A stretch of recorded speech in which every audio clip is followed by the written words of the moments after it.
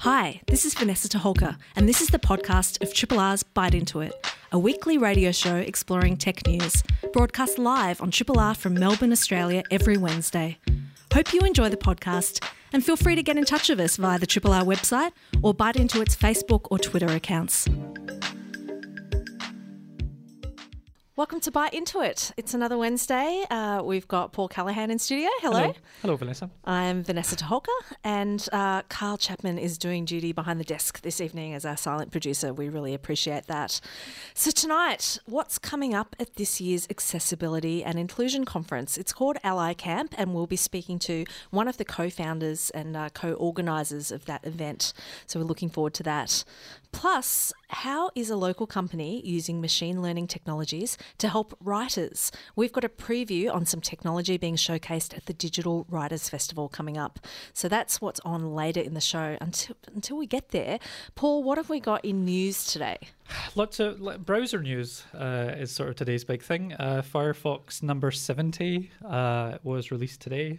You can go to hacks.mozilla.org to find out what new things they've added to it. Obviously lots of behind the scenes stuff, but most of the public facing stuff, Firefox has really made a big commitment to privacy and protection from tracking and things like that. One of the most interesting things for me is the sort of the exploring DNS over HTTPS.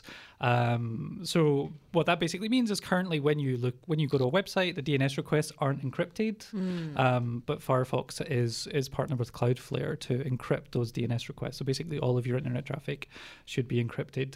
And also relevant to our conversation about Ally Camp, there's a couple of accessibility things being introduced. So things like color contrast information and the color picker. So if you're a developer and you're in the CSS rules view, you can click on foreground colors with a picker and see whether or not the background color is a reasonable amount of contrast with the foreground color. Oh, that's helpful. Which is really interesting. Yeah. And they've also introduced keyboard checks. So it'll go through basically your website and look at all of the kind of keyboard entry and check if that is going to be accessible or present any accessibility issues as well. Oh, that is very relevant to our chat later. I love it. And so lots of changes in there. If you're at all interested, if you haven't already downloaded it or if it hasn't already automatically downloaded itself, you can go and check that out. Similarly, Chrome 78 has just launched, so obviously 8 better, apparently. Yes. At this point.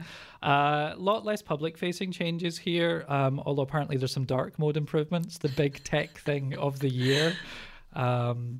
So you can go and check that out. Some Google Drive integration. Apparently there's a native API for accessing files on your local machine, which I'm sure will not be a massive security issue at all.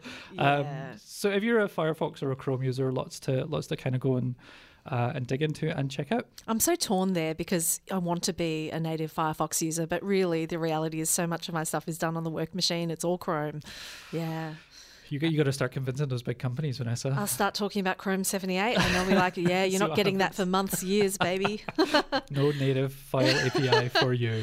No, possibly not. But I do feel very safe behind my VPNs, so that's a good thing.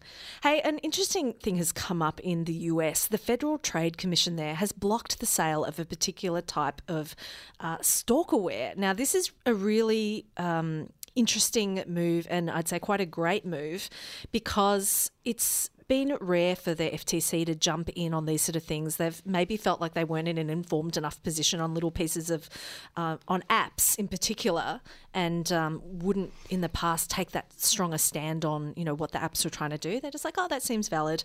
Yeah, sure, people might want to monitor where their kids are going. That's fine. Instead, what they've done with this particular piece of software, it's one that can possibly intercept text messages and calls, track GPS locations, and they've acknowledged that software that has these sort of capabilities is often used in abusive relationships, and that while they might purport to have very innocuous kind of features, the reality is that unless they can demonstrate that they've taken steps to stop their software being used for nefarious purposes, then they're not going to allow this software to be sold, and that it's part of their Bureau of Consumer Protection, and that they think this is a rapidly growing area of consumer rights. So well done to the FTC there for taking a tough stance. And we hope to see more of that here, because we're definitely hearing stories about the problematic side, but not so much the solution side. And just to finish up on our kind of news, so I think probably a few months ago, or maybe the tail end of last year, the World Health Organization introduced this disordered gaming diagnosis. And that obviously triggered a whole bunch of conversations within the gaming community about the validity of that. And a recent study by Oxford's Internet Institute, which was published in the open access journal Clinical Psychological Science, takes a look at psychological needs, drives, and the relationship to dysregulated gaming.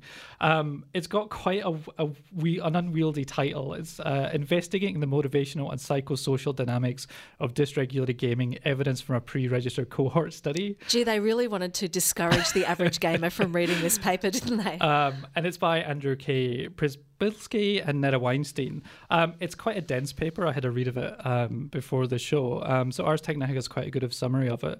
But essentially the results suggest that dysregulated gaming is unlikely to be a practically significant route by which psychological need frustration undermines psychosocial functioning. Can you unpack that for me, Paul? What does that effectively mean?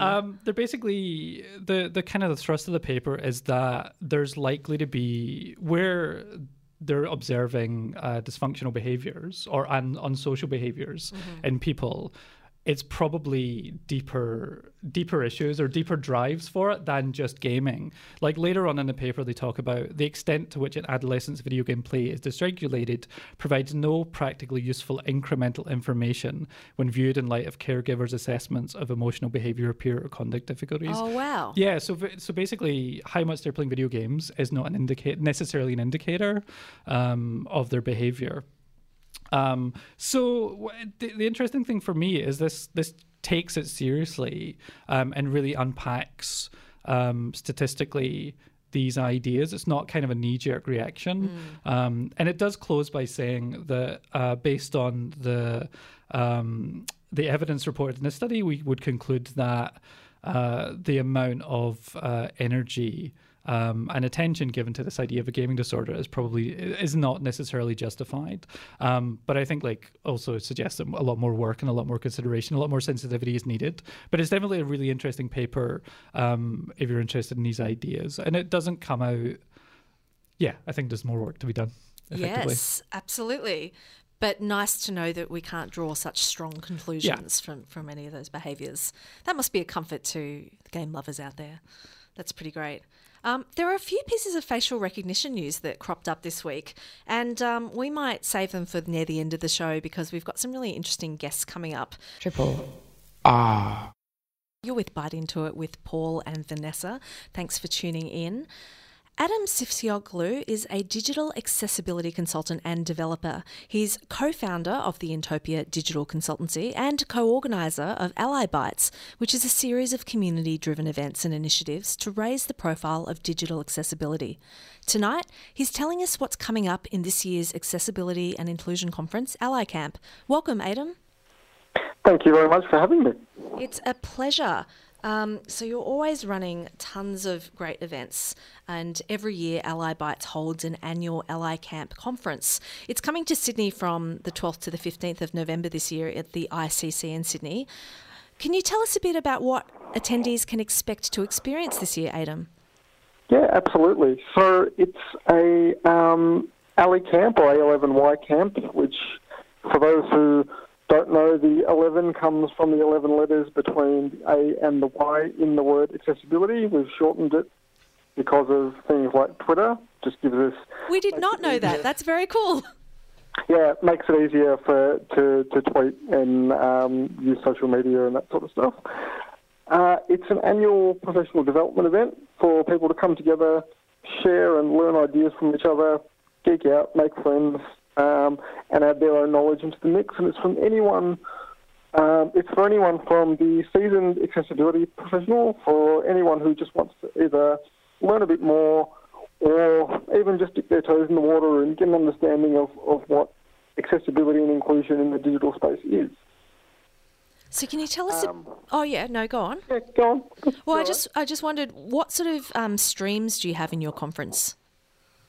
So it's a dual stream conference. So we've got a sort of more technical stream for the sort of more hardcore development style people. So anyone who's into coding or programming or JavaScript, that sort of stuff. And then we've got a more design and strategy stream for anyone who's sort of maybe less worried about the tech side of things, more interested in the design and strategy and policy and process style. And what sort of process do you go through? How do you decide on topics that you're going to cover each year? So it's a bit of a mixed bag. So it's sort of curated as well. So what we do is we ask for a expression of interest for anybody who's interested in presenting, and we get some submissions that way, and then some topics come to us via sort of, we know someone who's doing something really cool in the space, and we think it might be a good idea to see if they can come and present, and we tap them on the shoulder and sort of ask them to be part of things. And are you, based on that process, are you finding any themes or trends that are sort of emerging this year? That's a good question. I think we've got a really good mix this year. So we've got topics that cover everything from inclusive smart cities to usability testing with people with disabilities to creating accessible and inclusive content to how to use one of the screen reading technologies. So it really does kind of go from like city scale thinking to like individual devices. You're not finding It does, yeah. I love that, because I don't think that people necessarily read a city as a place where they're having a lot of digital interactions. But I think for those of us in the field, we know that that's true of our experiences. Adam, you've got a number of keynote speakers this year, including Human Rights Commissioner Ed Santow. What ranges of content are you expecting them to speak to?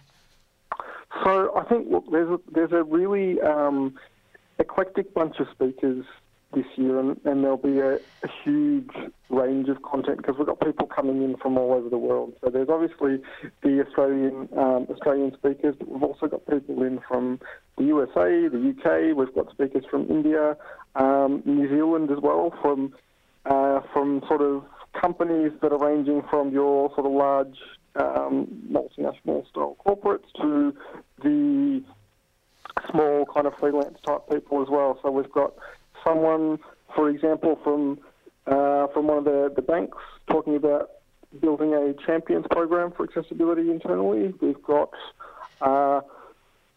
someone from Salesforce talking about accessibility in the context of Salesforce. We've also got what else? Yeah, so you know, there's a lot of sort of different presentations covering a range of different topics. So a specific one that caught my eye was an accessibility specialist from a bank running a session on automation. Are you seeing many intersections of applying this next wave of technologies like machine learning, AI, robotic process automation to accessible and inclusive design? So automation is an interesting one, right? Because if we look at the accessibility guidelines that I kind of work with day to day, there's really only at the moment sort of 15 to 20% of those guidelines or the sort of success criteria in technical terms that are automatically testable without some form of human interaction. So the fact that we are now at the point where we're trying to push the boundaries and look at, you know, what can tools do from a simple sort of looking at code and going, yeah, okay, based on what I know of how standards-based code should work, that works, but also pushing that further and going, well, how can AI potentially help, and what can we do as the use of AI increases and AI itself gets better? How can that help us better automate the testing process? So are we starting to see the things that go outside of those 15 to 20 facets, say items that might identify an area where a human would need to look over something be able to be identified by automated processes? I'm not sure that we're there yet, Yeah. but I think that is probably the next, let's call it the next frontier. That's the next thing that I think the tool vendors are actually working on, is looking at how can we, the things that were traditionally manual, how can we push the boundaries a bit to go, well, okay, based on what I can do with technology now, that manual test doesn't necessarily have to be manual anymore. I don't know how I feel about that idea, and I don't know that I'm completely sold on that personally, but, doesn't hurt to try. Absolutely. Another aspect of the event that you're running is the opportunity for people to do exams to get accreditations under the International Association of Accessibility Professionals. I can see why you replace the word accessibility so much now too, by the way.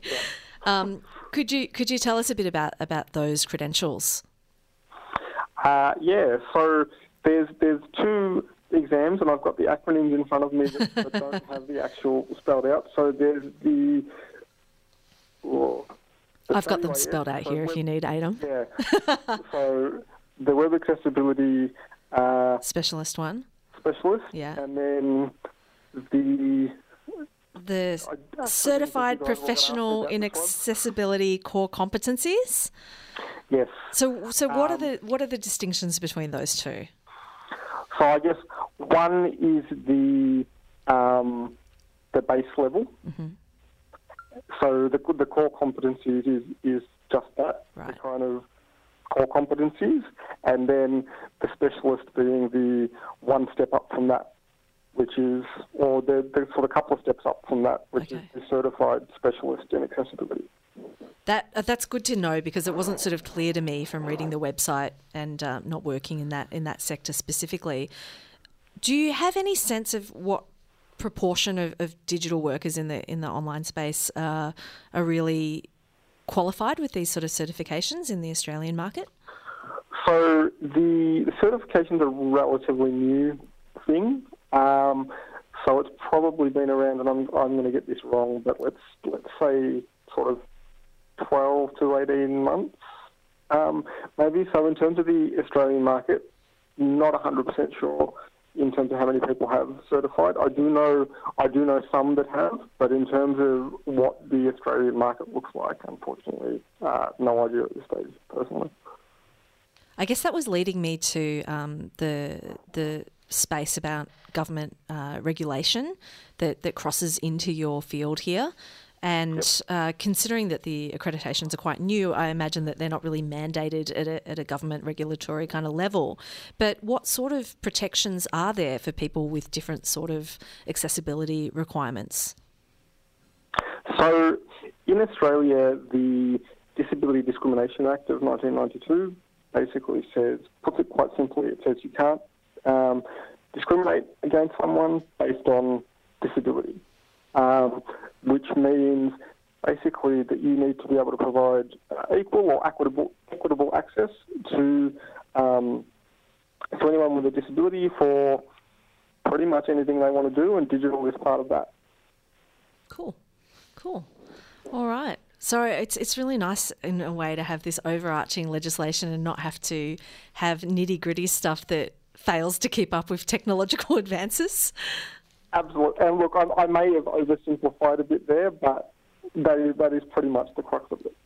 And have you, in the time that you've sort of been running your events, has that always been the baseline in the kind of the digital projects that have been produced, or have you sort of started to see companies and developers become more aware over the years and start to implement more accessible tools and more accessible access? So we've actually seen a bit of a shift in recent years. I think the thing is, companies are starting to realise that this is just good business.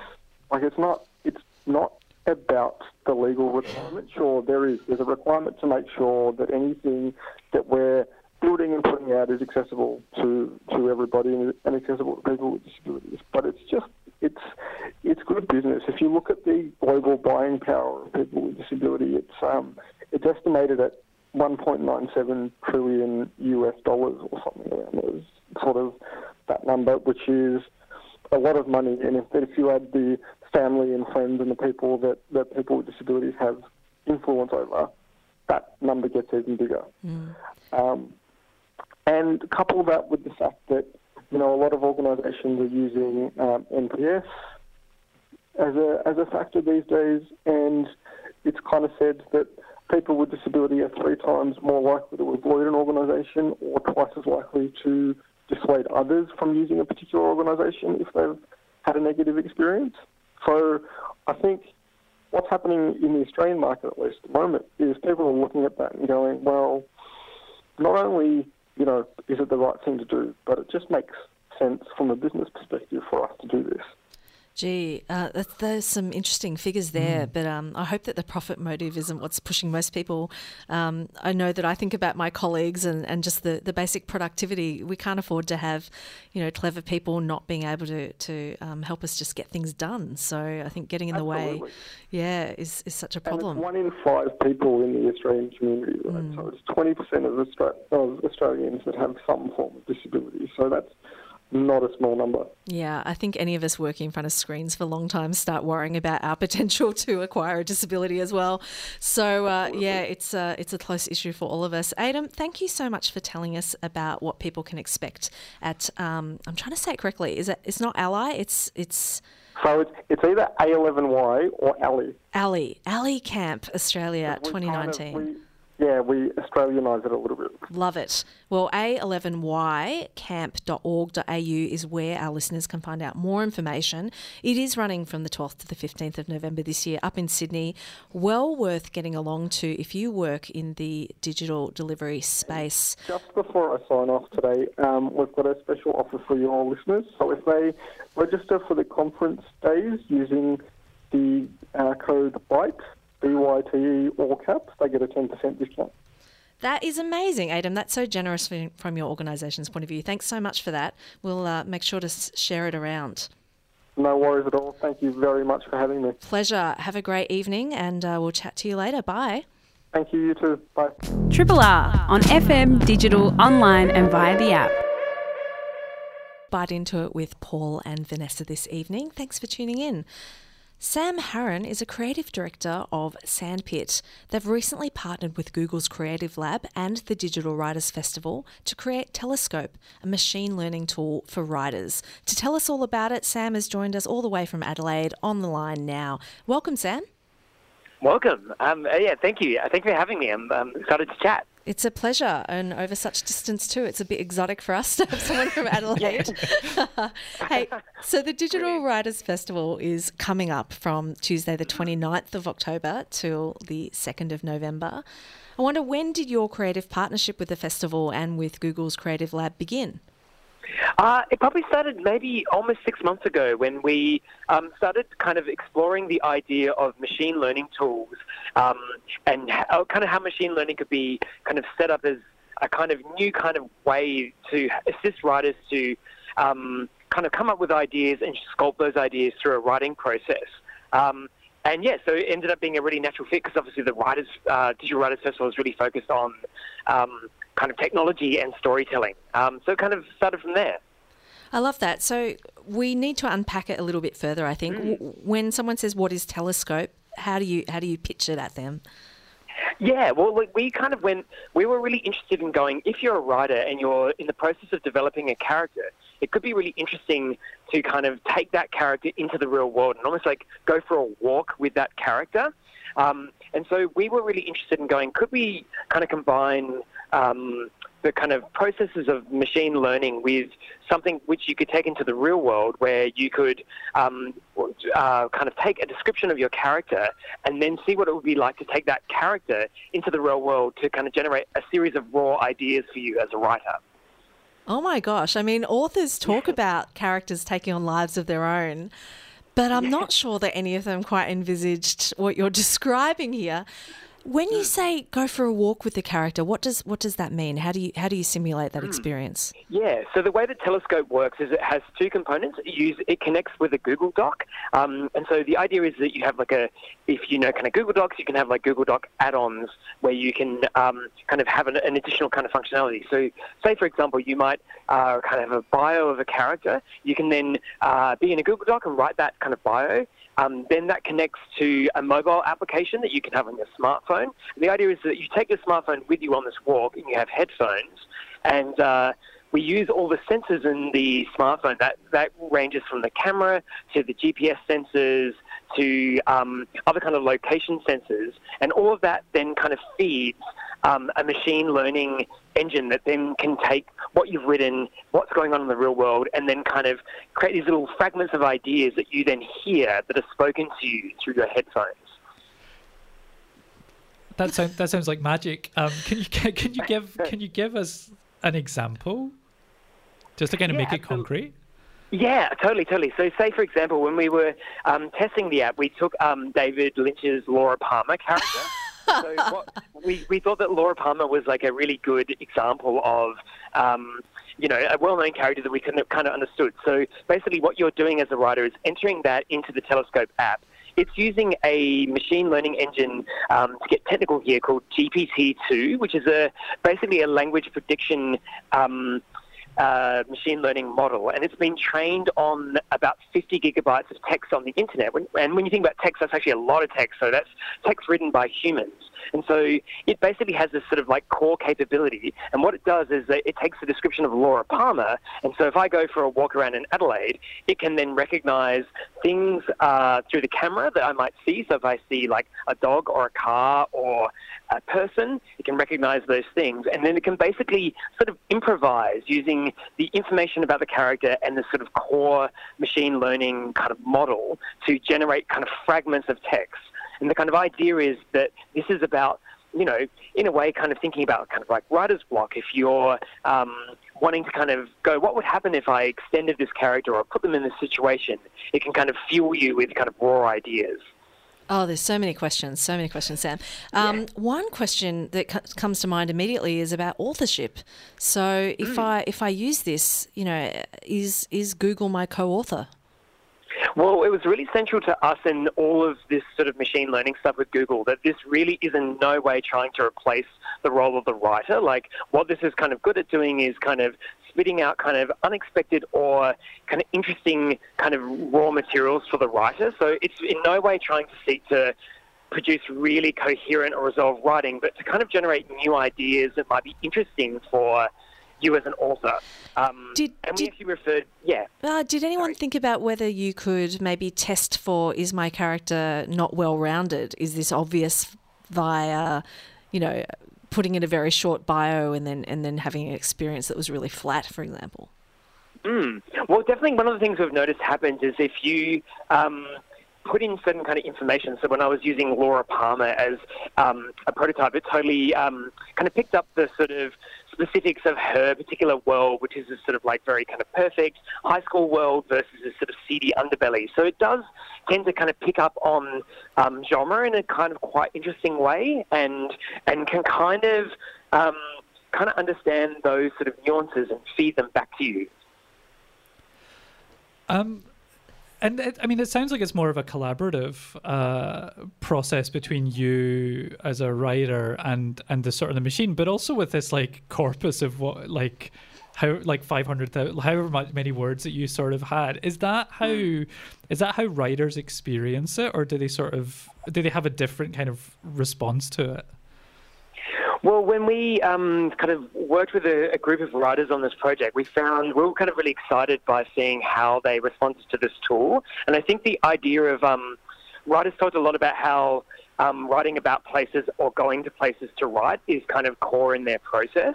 And so what felt exciting about this is like this is like a digital tool to potentially assist the writer in what it means to kind of engage with those places and kind of extend how they can think about kind of place in generating kind of character and scenario.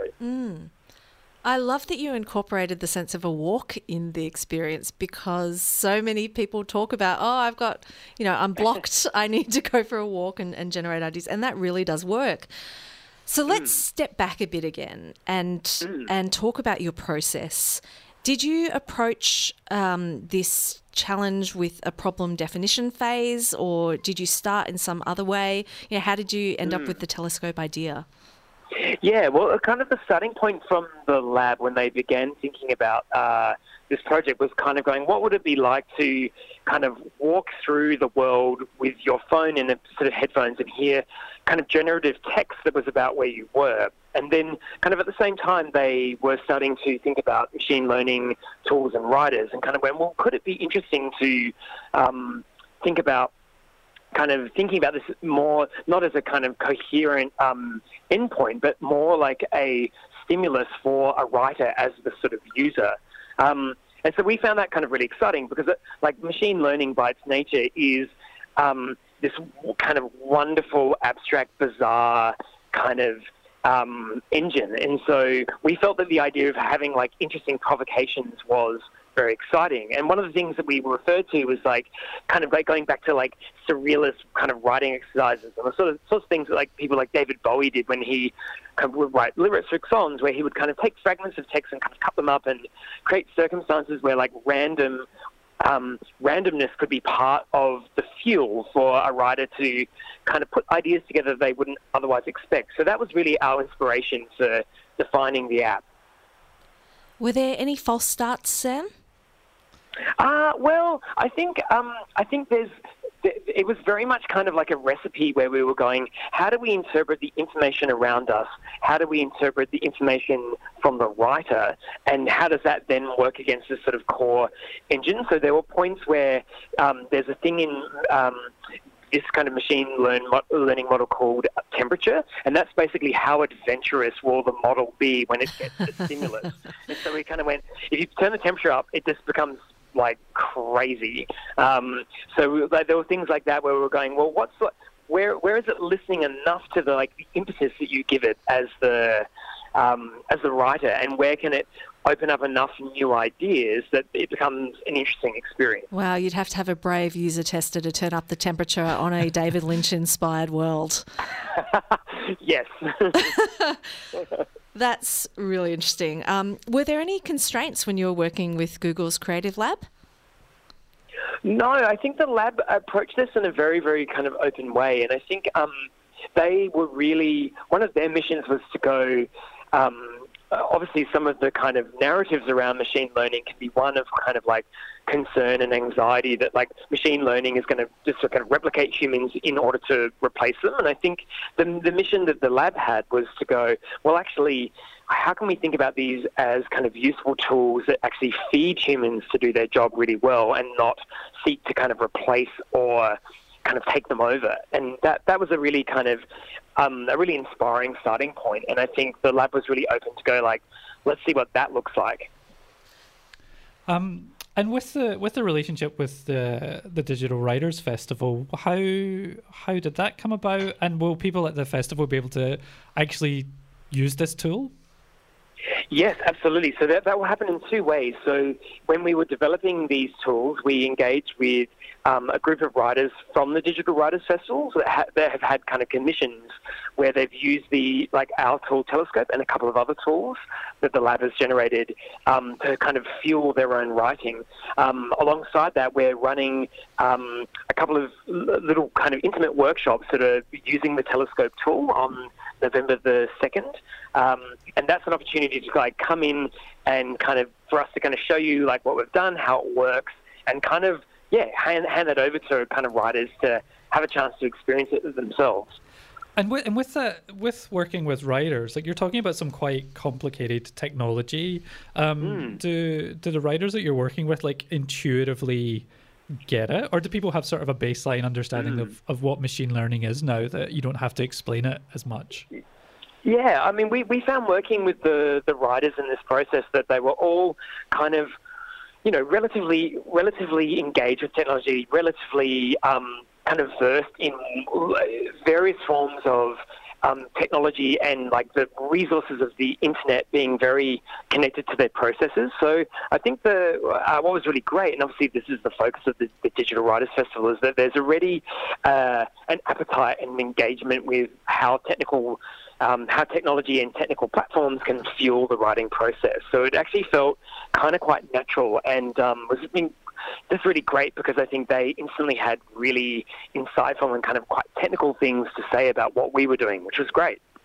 Sam, it's been brilliant speaking with you about Telescope. It's such an innovative project, and that's not always what happens out of little, innovative investment things. So it's really exciting to hear. Remind our listeners again where they can catch you at the Digital Writers Festival. Yes, so we are running 2 sessions at 11 and 12 p.m. on November 2nd, and if you head to the Digital Writers Festival website, you can find us some information and register there. They're both kind of quite small sessions, so we would love anyone who's interested in this to head to the site and register, and we'll see you there. Yeah, and that site is 2019.digitalwritersfestival.com. Thanks very much, Sam Hone from Sandpit. Have a good evening. Yeah, thank you.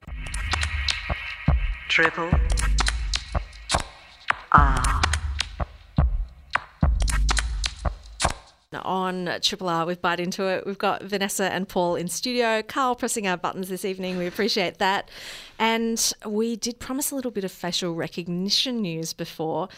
It's just all over the news lately. You can't open anything without coming across something. Now there's an article about whether facial recognition can decide if you get a job or not. Paul, what's going on here? So this is from an article from the Washington Post, effectively about using artificial intelligence and machine learning to give a job interview over webcam and then to accumulate a whole bunch of data points just from your face about whether or not you're going to be a good or a bad employee. So no interaction with a person at that stage. It's disturbing. The article goes into a lot of kind of the criticisms of this. One of the things I found most interesting is that some graduates or people going for intern jobs have gone to their universities and gone, I have huge anxiety about this. So the universities have set up like effectively training for how to kind of do the best in these types of interviews. And it raises so many questions about, how has this been trained? Because when you do train things with machine learning algorithms, the cause and effect is not that clear. Actually, the computer is inferring things, the software is inferring things and making decisions based on the inputs. So if the inputs have bias... So the criticisms in the article are all about that. It's effectively completely black box. And there's the part of the agreement when companies sign up for using this tool is that the company will not give the reasoning. So even if you give it the benefit of the doubt, like maybe it's reading facial expressions and going, hey, when we approached you with this problem, did you approach it with enthusiasm and intellectual curiosity? Or did you look despondent and like this is going to be a challenge? But we don't know if the computer's also going, oh, but you have white skin and most of our existing successful people in these roles have white skin, therefore we're going to privilege you. Or even things like how busy the background might be behind you. A lot of people flagged like some accessibility issues. So it feels very... very kind of dystopian. Every time this comes up too, somebody on Twitter says, oh, they've invented phrenology again, which I love. I live for that tweet. And I think, there's a couple of the criticisms that talk about it as phrenology, effectively. Other facial recognition news, Google Pixel 4, their new Face Unlock feature, which obviously the iPhone has had for a while as well, will unlock if you are asleep or you have your eyes closed. It's not doing eye recognition. Why might that be a problem, Paul? It might be a problem because someone could just take your phone off your bedside table, unlock it, and then have their way with it.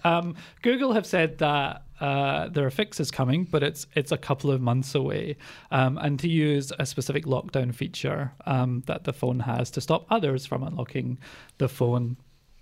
I mean, this is a classic design issue, isn't it? It's a design blind spot where they've said it's not an intended use, therefore we haven't thought about it. It does seem to be that a previous build of the software had an option to require eyes to be open. So it's possible that it's not a design blind spot. It's possible that it's a marketing / software development timeframe issue, rather than obviously stall the launch. That's very optimistic.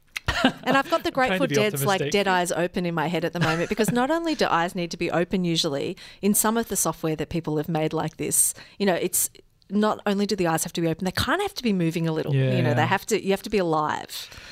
And I mean, speaking of like coming back to the previous one, like one of the pieces of advice the universities gave to some people doing those interviews was to put little googly eyes on the webcam so that they would maintain eye contact. So like, finally, those glasses where you're always awake have come back with they've got a purpose again. So it seems like eyes have a bit of a problem. With these things. Wow. Last sort of piece of facial recognition. Facebook, the wonderful Facebook, are about to face a potential $35 billion class action over misuse of facial recognition data. And it's a lawsuit that began in 2015 when some users of Facebook in Illinois accused Facebook of violating that state's Biometric Information Privacy Act. And it's effectively the gathering of biometric data from photographs that you upload that's matching to friends. So lack of consent around data, Facebook, doing its usual thing of moving fast and breaking things. I don't know if it detected whether or not eyes were open or closed in it. But according to the reports, Facebook could face up to $5,000 in penalties per user. And that's 7 million people. Which could sum up to that number of 35 billion. Gee, if those costs started adding up, they might actually do something about the number of fake users on Facebook. Don't they have another one that's like 45 billion going on at the moment? It just seems to small change to them. Yeah, they don't care. Yeah. They're just doing whatever they want to do. Look, that does tie into our weird news of the week news, which is that an EU court has held that if a piece of content is illegal in one country, Facebook has to take it down globally. Now, what this actually illuminates is the massive challenge we have in trying to regulate the operations of tech companies, which are global, with our national and local jurisdictions. So in that last example of Facebook's class action, it was based on a case in Illinois. And last week there was a different EU court which found that the right to be forgotten doesn't apply globally. So you're getting very inconsistent results, even at different EU courts, even in different countries and different states in different countries. And with reading commentary from legal experts in the technology field saying that this is going to create an environment of jurisdiction hopping, where people look for the best jurisdiction in which to base themselves to do certain things that might be problematic elsewhere. A bit like when people look for tax havens, there will be potentially technology feature havens. It's like, oh, but that facial recognition feature comes out of our China office. Therefore, I'm just choosing them randomly. There's no secret message there, Paul. Yes, and it's an interesting piece of commentary, I thought, on the conversation at the moment, which is really how do you even begin to regulate? What does good regulation look like in these ways? With these massive companies. But also I think like the very complex tensions between what is effectively local discourse and global discourse as well. Like how do you have a consistency of what is a commonly held cultural value or social expectation? Yeah. Yeah, and I think like the technology companies as globalized companies, and we're sort of seeing some of this stuff play out across games and tech, especially around the Hong Kong protests at the moment, where they're making business decisions, which inevitably they would. So there are questions about where those who benefits from those decisions as well. I think is always going to be an ongoing conversation that we have on this show. It is. I guess the other part of that ongoing conversation is where governments themselves try to shut down access to the communication available through these social media outlets because it sort of suits them at the time. So there's some protests going on in Chile at the moment. I've seen some trite takes on that, which are, the government upped the public transport costs and therefore people are burning buses. Now, it's clearly a much more complex situation than that. I have a friend who's in Chile at the moment and was originally posting some updates about that on Facebook. And the word on the street is that Facebook's going to be shut down soon because they don't want people sharing those sort of political messages on the platform, and that there was all this uncertainty about whether they'd still be able to share through WhatsApp or, and is that encrypted or not? And people saying, it might be encrypted, but the government might have the keys to that encryption. So all of this this fear and this problematic ability to have a free and open discourse in these technology companies, and there's no responsibility on their part to maintain a service. So there's all that, all rights, no responsibilities sort of care of companies that with their populations are bigger than many nations. So it's again, something we will keep coming back to. Endlessly come back to, I think, on this show. Yeah, I think so. But before we let you go this evening, we do have to call out a couple of events again. The first is the A11Y camp, which is the Accessibility and Inclusion Camp up in Sydney from the 12th to the 15th of November. The workshops are happening from the 12th to the 13th and the conference part is the 14th to the 15th. They have generously offered a discount to Triple R listeners. If you sign up to the conference program with the code in all caps BYTE, B-Y-T-E, you'll get 10% off the cost of that. So that's an amazing incentive to head up to Sydney and really learn a lot more about accessibility and inclusion in the digital spaces. Go to a11ycamp.org.au if you want to find out more.